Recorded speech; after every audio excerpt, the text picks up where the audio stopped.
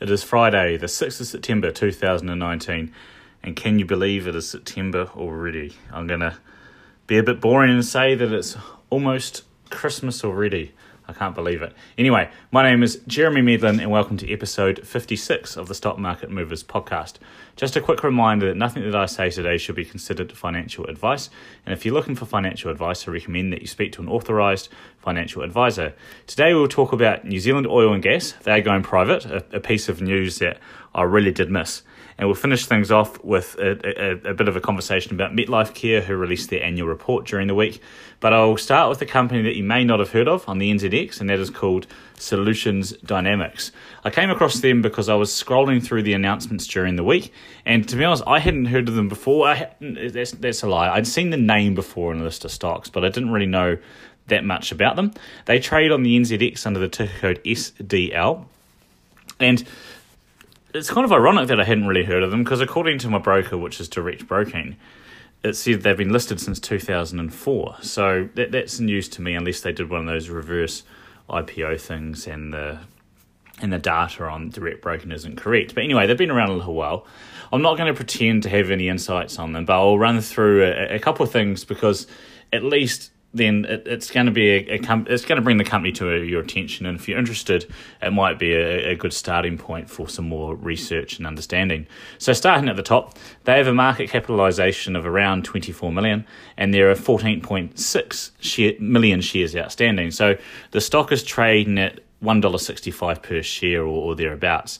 So looking through the top 20 shareholders, there's no dominating shareholder or insider ownership, although I note that the chairman, John McMahon, has 10% holding. Interesting that according to his bio online, he spent 3 years as a managing director of ASB Securities. So probably difficult to read anything definitive into this without finding out more. But I wonder if this means that he is approaching, I guess, business from a stock investing perspective. Warren Buffett, one of my favourite Warren Buffett quotes is he says that business is best when it is most investing-like, and investing is best when it's most business-like, or words to that effect. I may have butchered the quote somewhat. So as you'd expect with a $24 million company on the NZX, it's not super liquid. Most people freak out at that sort of thing, but I remember one time back in the day when Ryman Healthcare, it often didn't even trade in a day. So I wouldn't be necessarily scared of illiquidity. If you understand what you're doing and you're buying a company that you understand at a good price, illiquidity is actually probably, in my view, and it's an alternative view, is more of your friend than a foe. Anyway, regardless of illiquidity, most of us, it'd be possible to get a position as long as you don't do it via market orders. Anyway, what do? You can go to their website, solutiondynamics.com/services and check it out. It says here that they do customer lifecycle management. I always find companies that do this sort of thing difficult to figure out without digging a bit deeper. Sometimes when you read annual reports, and I'm going on a bit of a tangent here, I didn't plan to say this. When you read annual reports in the United States, in the front few pages of the annual report, it seems to be an SEC requirement that they do a detailed description of the business. And that description is normally pretty in-depth. They'll talk about the business model, they'll talk about their competitors, they'll talk about all sorts of things. They'll go through risks for the company, everything like that. US annual reports are often a little bit longer than New Zealand annual reports, but I would like to see something similar in New Zealand. Quite often, if you didn't know anything about a company and you read the annual report, you don't actually find out anything more about it in New Zealand. There'll be a generic letter from a CEO, there'll be a compensation report, there'll be maybe some other couple other reports, and then it'll be the financial statements. And if you don't actually know anything more about the business going into it, then you don't actually learn too much about the company from the annual report. So anyway, that's a bit of a spiel, and maybe that's sort of similar sort of thing with Solution Dynamics. It's because it's not a company that makes a widget or does something that you see day to day. It may be one of those things that you need to dive a little bit deeper to figure out. And often cases, those are the best sort of opportunities, because sometimes if you've done the hard work to figure out what a company does, that means other people haven't, and that can be an edge in the market. Certainly, I think an edge in the market these days is hard work, because a lot of people with instant information and everything like that often aren't prepared to put in hard work. So hard work, I think, is an edge in the market, and I think that's something we can all do better at. Okay, sometimes a shortcut to figure out these sorts of companies, though, is to figure out who the customers are and work backwards. So thankfully, Solution makes this easy on me and lists some case studies on their website, so check that one out. First one I clicked off was Lion. You'll know them, they're the massive brewer. So it looks like they did digital asset and marketing campaign management for them, so straight away you know that that's the space they're in. To summarise, and I'm reading from the website, the problem with Lion is that the management of Lion's marketing assets and campaigns across multiple media geographies and personnel was slow, time consuming and expensive. So you got a big company without any direction. Solution Dynamics introduced their software called Bremy, I think it's pronounced. You can Google that and find out more, spelled Bremy. And they were able to streamline things to make them more efficient. So Solution Dynamics makes their money by charging for that service. And anyway, so you can go and read more about that and figure out what they do and think about growth and what the future is and everything like that. Anyway, revenue came in for the year, this is reading off the annual report, at just under 25 million. That's a reasonable increase from just over 22 million the year before. So the top line has grown. Net profit after tax was 670k compared to 1.3 million the year before. They don't break out associated costs that much in the income statement, which is a bit annoying, but that is what it is. It's sort of just top line income, expenses, profit. So it doesn't really break it into marketing or research or anything like that. So they've got a pretty strong balance sheet. You know, there doesn't seem to be any short-term risk of them going out of business. They've just over a million in cash and no real non-current liabilities to speak of. You know, they've got the typical payables and everything like that, but no real non-current liabilities. It wasn't a great year for them on a cash flow basis, pretty much breaking even on cash flow before financing activities. And as I said, the stock is trading at a market cap of 24 million, which is about 24 times the rough average of cash flow for the last 2 years. So, which is a earnings yield of about 4%. So you would want to see some growth in that cash flow to justify the valuation in the long term. You know, they're breaking even on cash flow in the last year. You wouldn't want that continuing over the long term. So that is what it will come down to when you're assessing this company. If you want to buy at these prices, if you're buying it at a $24 million market cap, you're expecting it to grow somewhat. But then again, in this market, maybe it's not ridiculously expensive or anything like that. But, you know, go do your research. Let me know what you think. Jeremy at stockmarketmovers.co.nz. I'll be interested to find out what you think of the company. All right, moving on from Solution Dynamics. One thing that I definitely missed, and it's reasonably big news if you're a market participant and follower on the NZX, is New Zealand Oil and Gas. They're getting taken out and delisted from the NZX. Excuse me. And this is a company that has been on the NZX and providing poor returns to shareholders for a long period of time. So they've been bought out by OG Oil and Gas Singapore, which, according to their website, is a private portfolio of international businesses, essentially, and energy and whatever else they own. So they already own a tick under 70% of the shares outstanding, according to the NZO annual report. As I said before, NZO have been around for years. I remember when I was first interested in stocks back in the day, they were trading at around $1 per share then. So they've been around for a while. But I note now that the takeout price is 62 cents per share. So that probably gives you an indication of the long-term returns for NZO shareholders that have persisted with the company. It'll be interesting to see what OG's plans are with the company. I wouldn't be surprised if there was some asset stripping once private, or NZO has assets of 146 million and a takeover price is close enough to 100 million. So I imagine there will be some streamlining.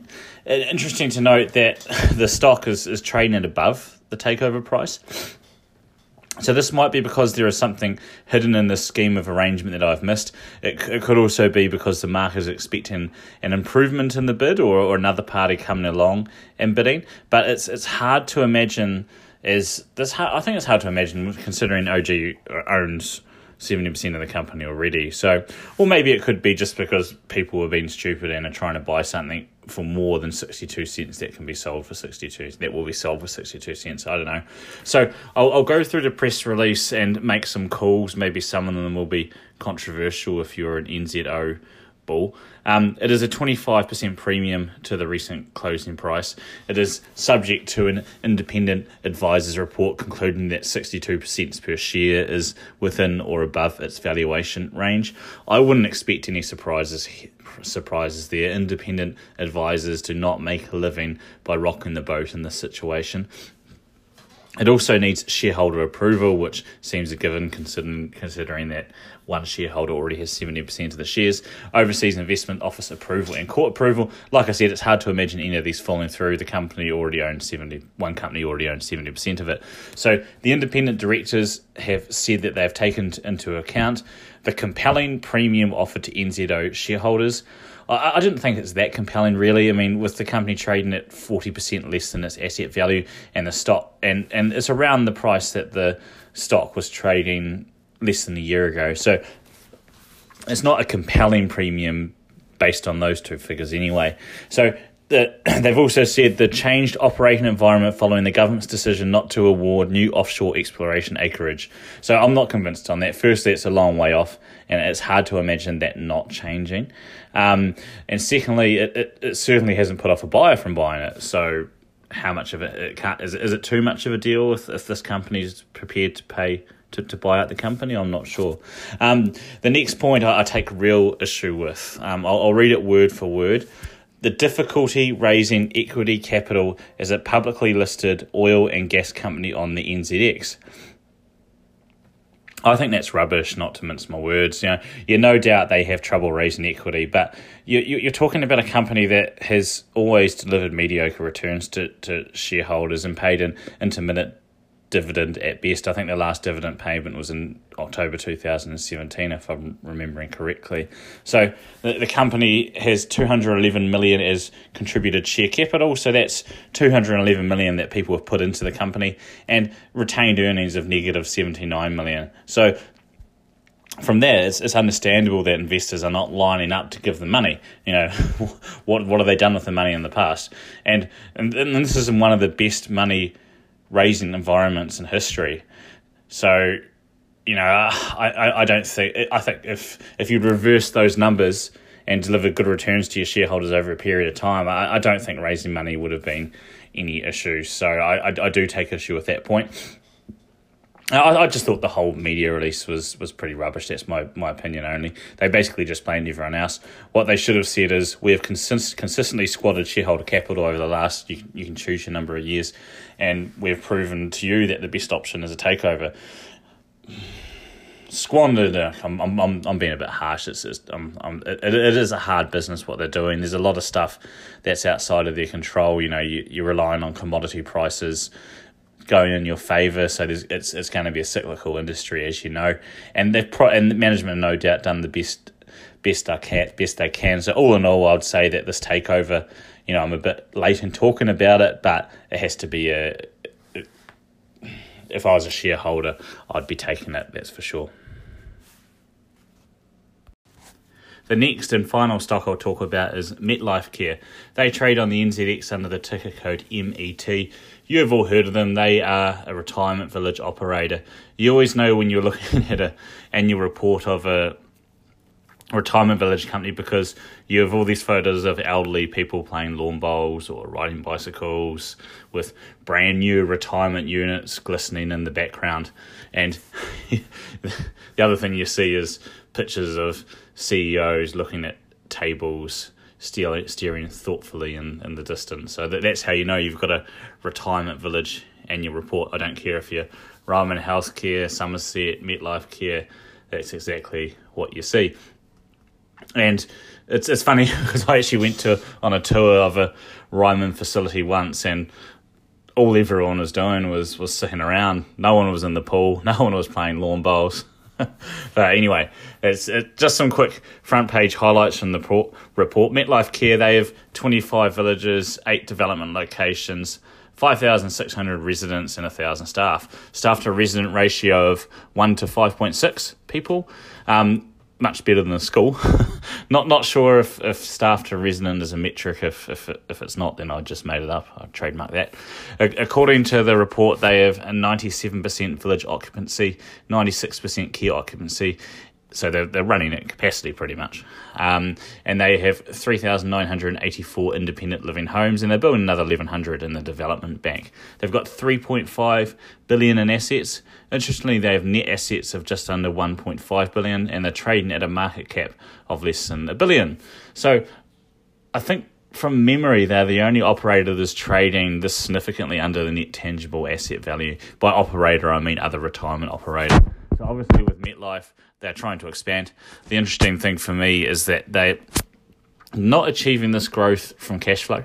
So at least for the last 2 years, they're choosing to take on debt in order to grow. And this, as you know, is not uncommon in the property sector. And these retirement companies, at least partially, and well, not partially, but the majority, you think about them as property companies. So not uncommon in the property sector to grow by debt, to bring it down to a bit of a down to earth level. When you buy say an residential investment property, you use debt to do it. When you buy your second one, for example, not that I have 2 investment properties, but you fund that growth with debt. So in order for a property company to achieve a decent return on equity, you need to use debt. So just taking cash flow from operations, they generated $119 million before capital expenditures, and this $119 million on $3.5 billion in assets is 3.4%. However, $119 million on $1.4 billion in net assets or equity is 8.5%. So, which I guess a return on equity of 8.5% in a low interest rate environment from a property or retirement company is pretty darn good. So 8.5, it is not that high enough to get my juices flowing, but it'd be interesting to see how this would stack up in a higher interest rate environment. Interestingly, and this might explain why it trades on a premium, but I just had a glance at Ryman's annual report, and they achieve 18.4% in equity. Although I note that Ryman spends more on CapEx. So even when you take this into an account, it's 11.5%, which is still, 3% higher than MetLife. So MetLife, I would say, is a company that it does what it says on the tin. You shouldn't be able to easily go from $3.5 billion in assets to $7 billion in assets overnight, unless there's some sort of huge property bubble coming up that we don't know about. But they might do that over 10 years, 15 years, or whatever. So do not expect explosive growth. The interest rate environment, I believe, would be helping them a lot. But you're not going to expect this explosive growth, but you'd expect it to beat the bank over the long term. There'll be ups and downs in that, of course. So, which altogether is not an unsatisfactory result. I'd keep an eye on the debt levels. Most likely, that's not going to be an issue in a low interest rate environment. But times, as you know, do have a habit of changing. So MetLife Care, one to keep on a watch list for sure. Hey, just before I go, head along to the website stockmarketmovers.co.nz. Did a blog post during the week about A2 Milk that you can jump on and read. From time to time, I'll do blog posts maybe once every couple of weeks or once a month, just when I get the time to do it. So jump on and have a look, have a read, and let me know what you think. Thanks again for listening to the podcast. As a reminder that nothing that I said today should be considered financial advice. If you're looking to find out more about the podcast, go to stockmarketmovers.co.nz. Find it and like us on Facebook, follow us on Twitter, and share it with your friends. Email me at jeremy@stockmarketmovers.co.nz. Once again, my name is Jeremy Medlin, and this has been episode 56 of the Stock Market Movers podcast for Friday, the 6th of September 2019. We'll see you all again next week.